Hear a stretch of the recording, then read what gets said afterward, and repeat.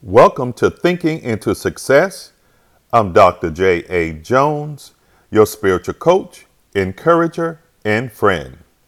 I'm here to help you find spiritual solutions to real problems. Each week, we deliver solutions to issues you're facing in life or someone you care about. Let's get started.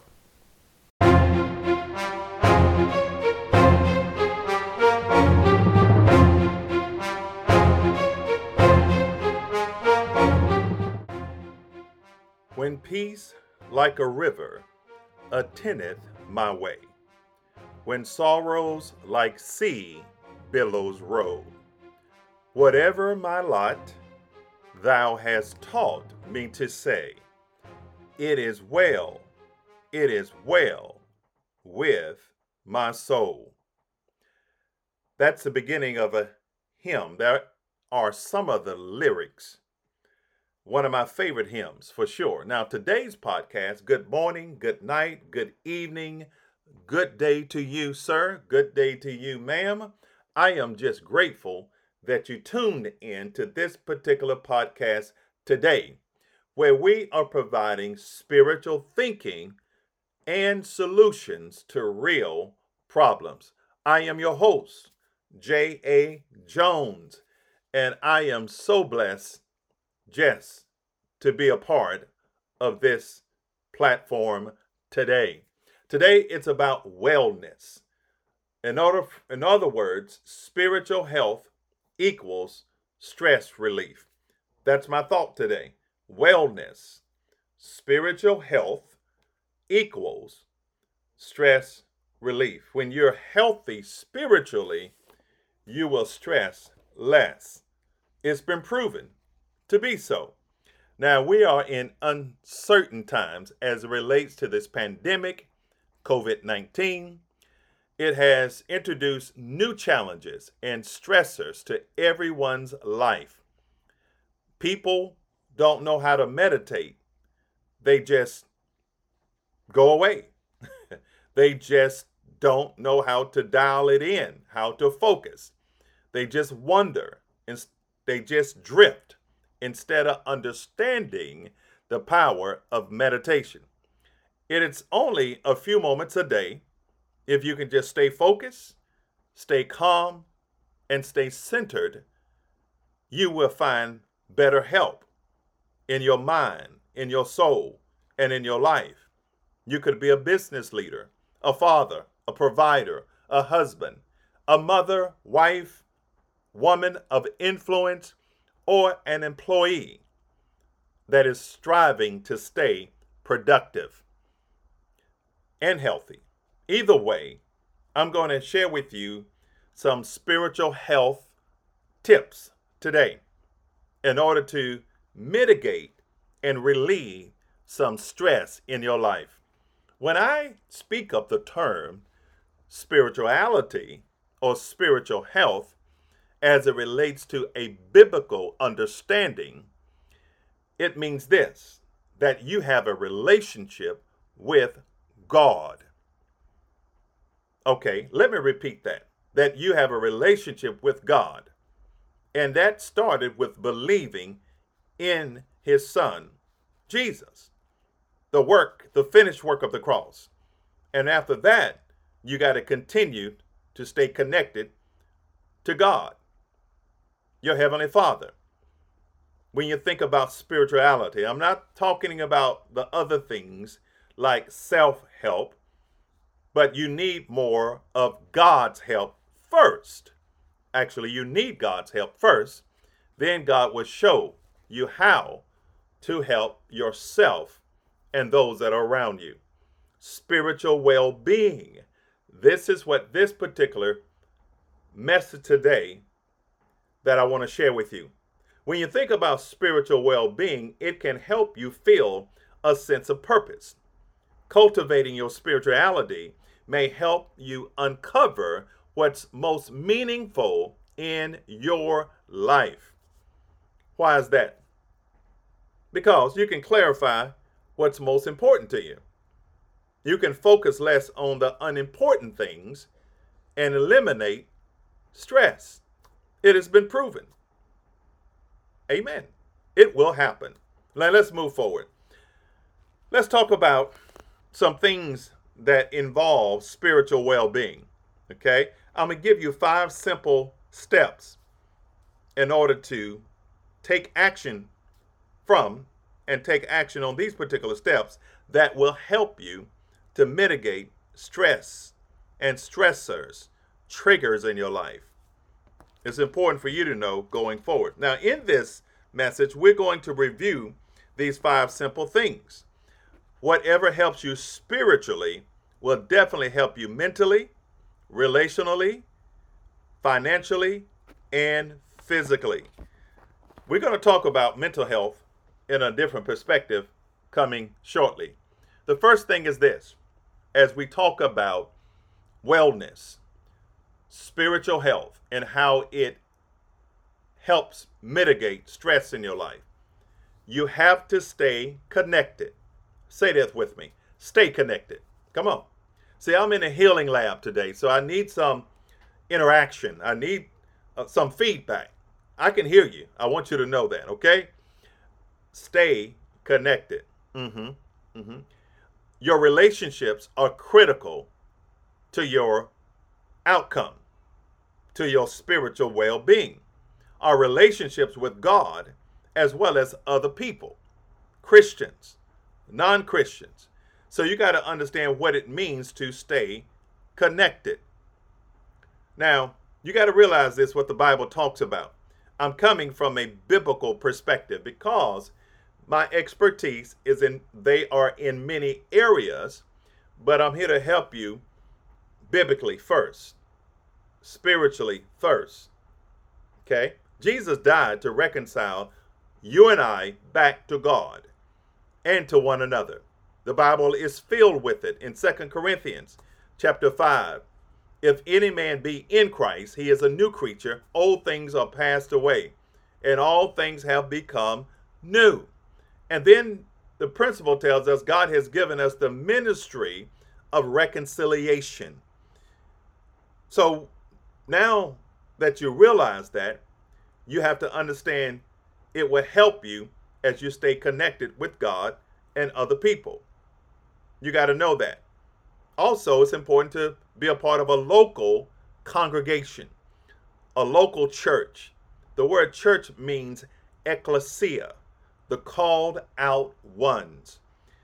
Those that have accepted the call of God in their life, they have been called out of darkness and into the marvelous light.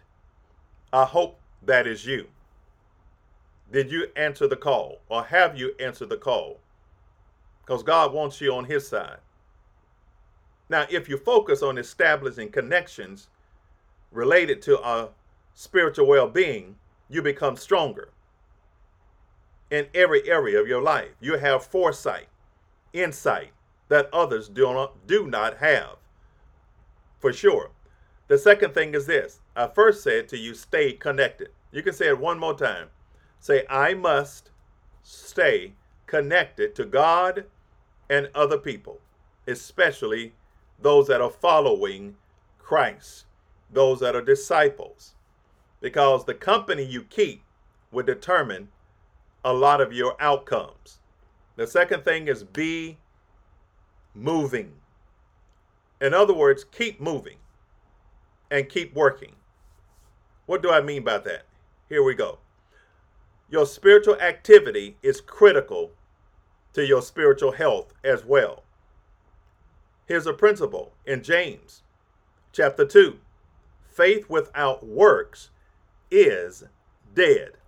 You can say you have faith all day long, but if I don't see your faith at work, your faith is not working.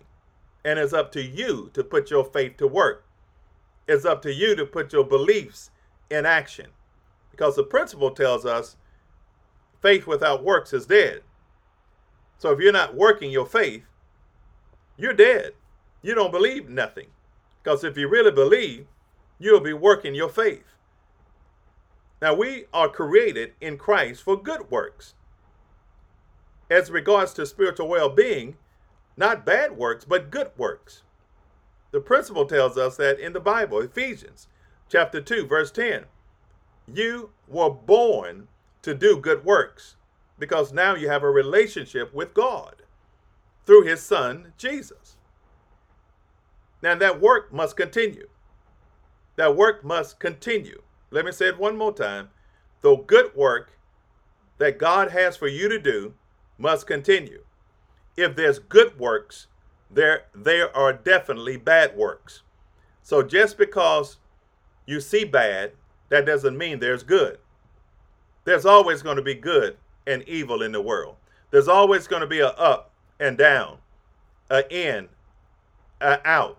There's going to be polar opposites. That's part of life. There will be seed time and it will be harvest. There will be a sowing and then there will be a reaping. But you and I were created for good works. In Christ for good works. So do good. Don't grow weary in well doing. Let me say it one more time. Do not grow weary in well doing, because you shall reap if you faint not. This will help your spiritual well being. The third thing is this. As it regards to your spirituality, you got to know something. You got to have a level of awareness. Be aware. That's my third point. Be aware. Awareness of our spiritual circumstances is important for us to know. Aware of the dangers that can befall us, the things that are ahead of you. Everybody may not like you. Everyone may not agree with you. Everyone are probably not on your side. Okay? Some people want to bring you down. So you got to be aware of yourself, aware of people you're connected to. The principle tells us in 1 Corinthians chapter 10, I believe it's verse 12. So the one who thinks he is standing firm should be careful not to fall. Could that be you? And could it be I? The one who thinks he is standing firm should be careful not to fall. You have to be aware of yourself, aware of the blessings that God has provided for you. Do y'all know that even though you're tempted, there is a way to get out of that temptation? There's a way of escape, because God knows every step that you take. God knows every strain of hair that has been numbered on your head and the ones that you don't have with you today. God is very familiar with you. I hope you believe that, and I hope you know that. So my third point is this. You have to be aware. Become aware of your environment. Become aware of people around you. Become aware of sin. Become aware of disobedience. Become aware of doing bad instead of good. Become aware of people that gets in your circle or come in your circle and they have a hidden agenda. God will give you sensitivity and discernment to know who's real and who's not. Now, there are times you may not know it. There are times you may not understand, but by the sweet by and by, you'll realize that you need to tell some people, bye-bye. See you later. See you later, alligator. Get out of my town. I don't want you around me. You can leave my space because I am in a different place than you are today. So you have to be aware as you continue to get better spiritually. Evil communications can corrupt good manners, good morals, things that you're convicted about. If you hang around angry people, you may eventually become an angry person yourself, because that can be contagious. That's in the book of Proverbs. The fourth thing is this: keep on learning. I'm going to say it that way. That's kind of my vernacular today. Or if I can keep it just simple, keep learning. What do I mean by that? We are to grow in grace and knowledge. 2 Peter chapter 3, verse 18 tells us, but grow in grace and knowledge. Of who? Our Lord and Savior, Jesus Christ. But you got to grow in grace and knowledge. You got to grow in the Word. You got to grow in your relationship with God. You have to grow. If you don't grow, it'll show. It'll show that you're not growing. There's so many people claim to be followers of the way of Christ. They claim to be followers and disciples, but yet their life doesn't demonstrate love.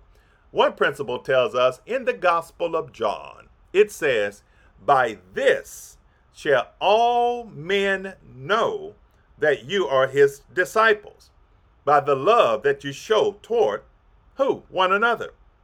So you got to realize that you have to stay connected to a local congregation. It's important. You know, a tuba player needs a band. A soldier needs a platoon. A baby has to have a family.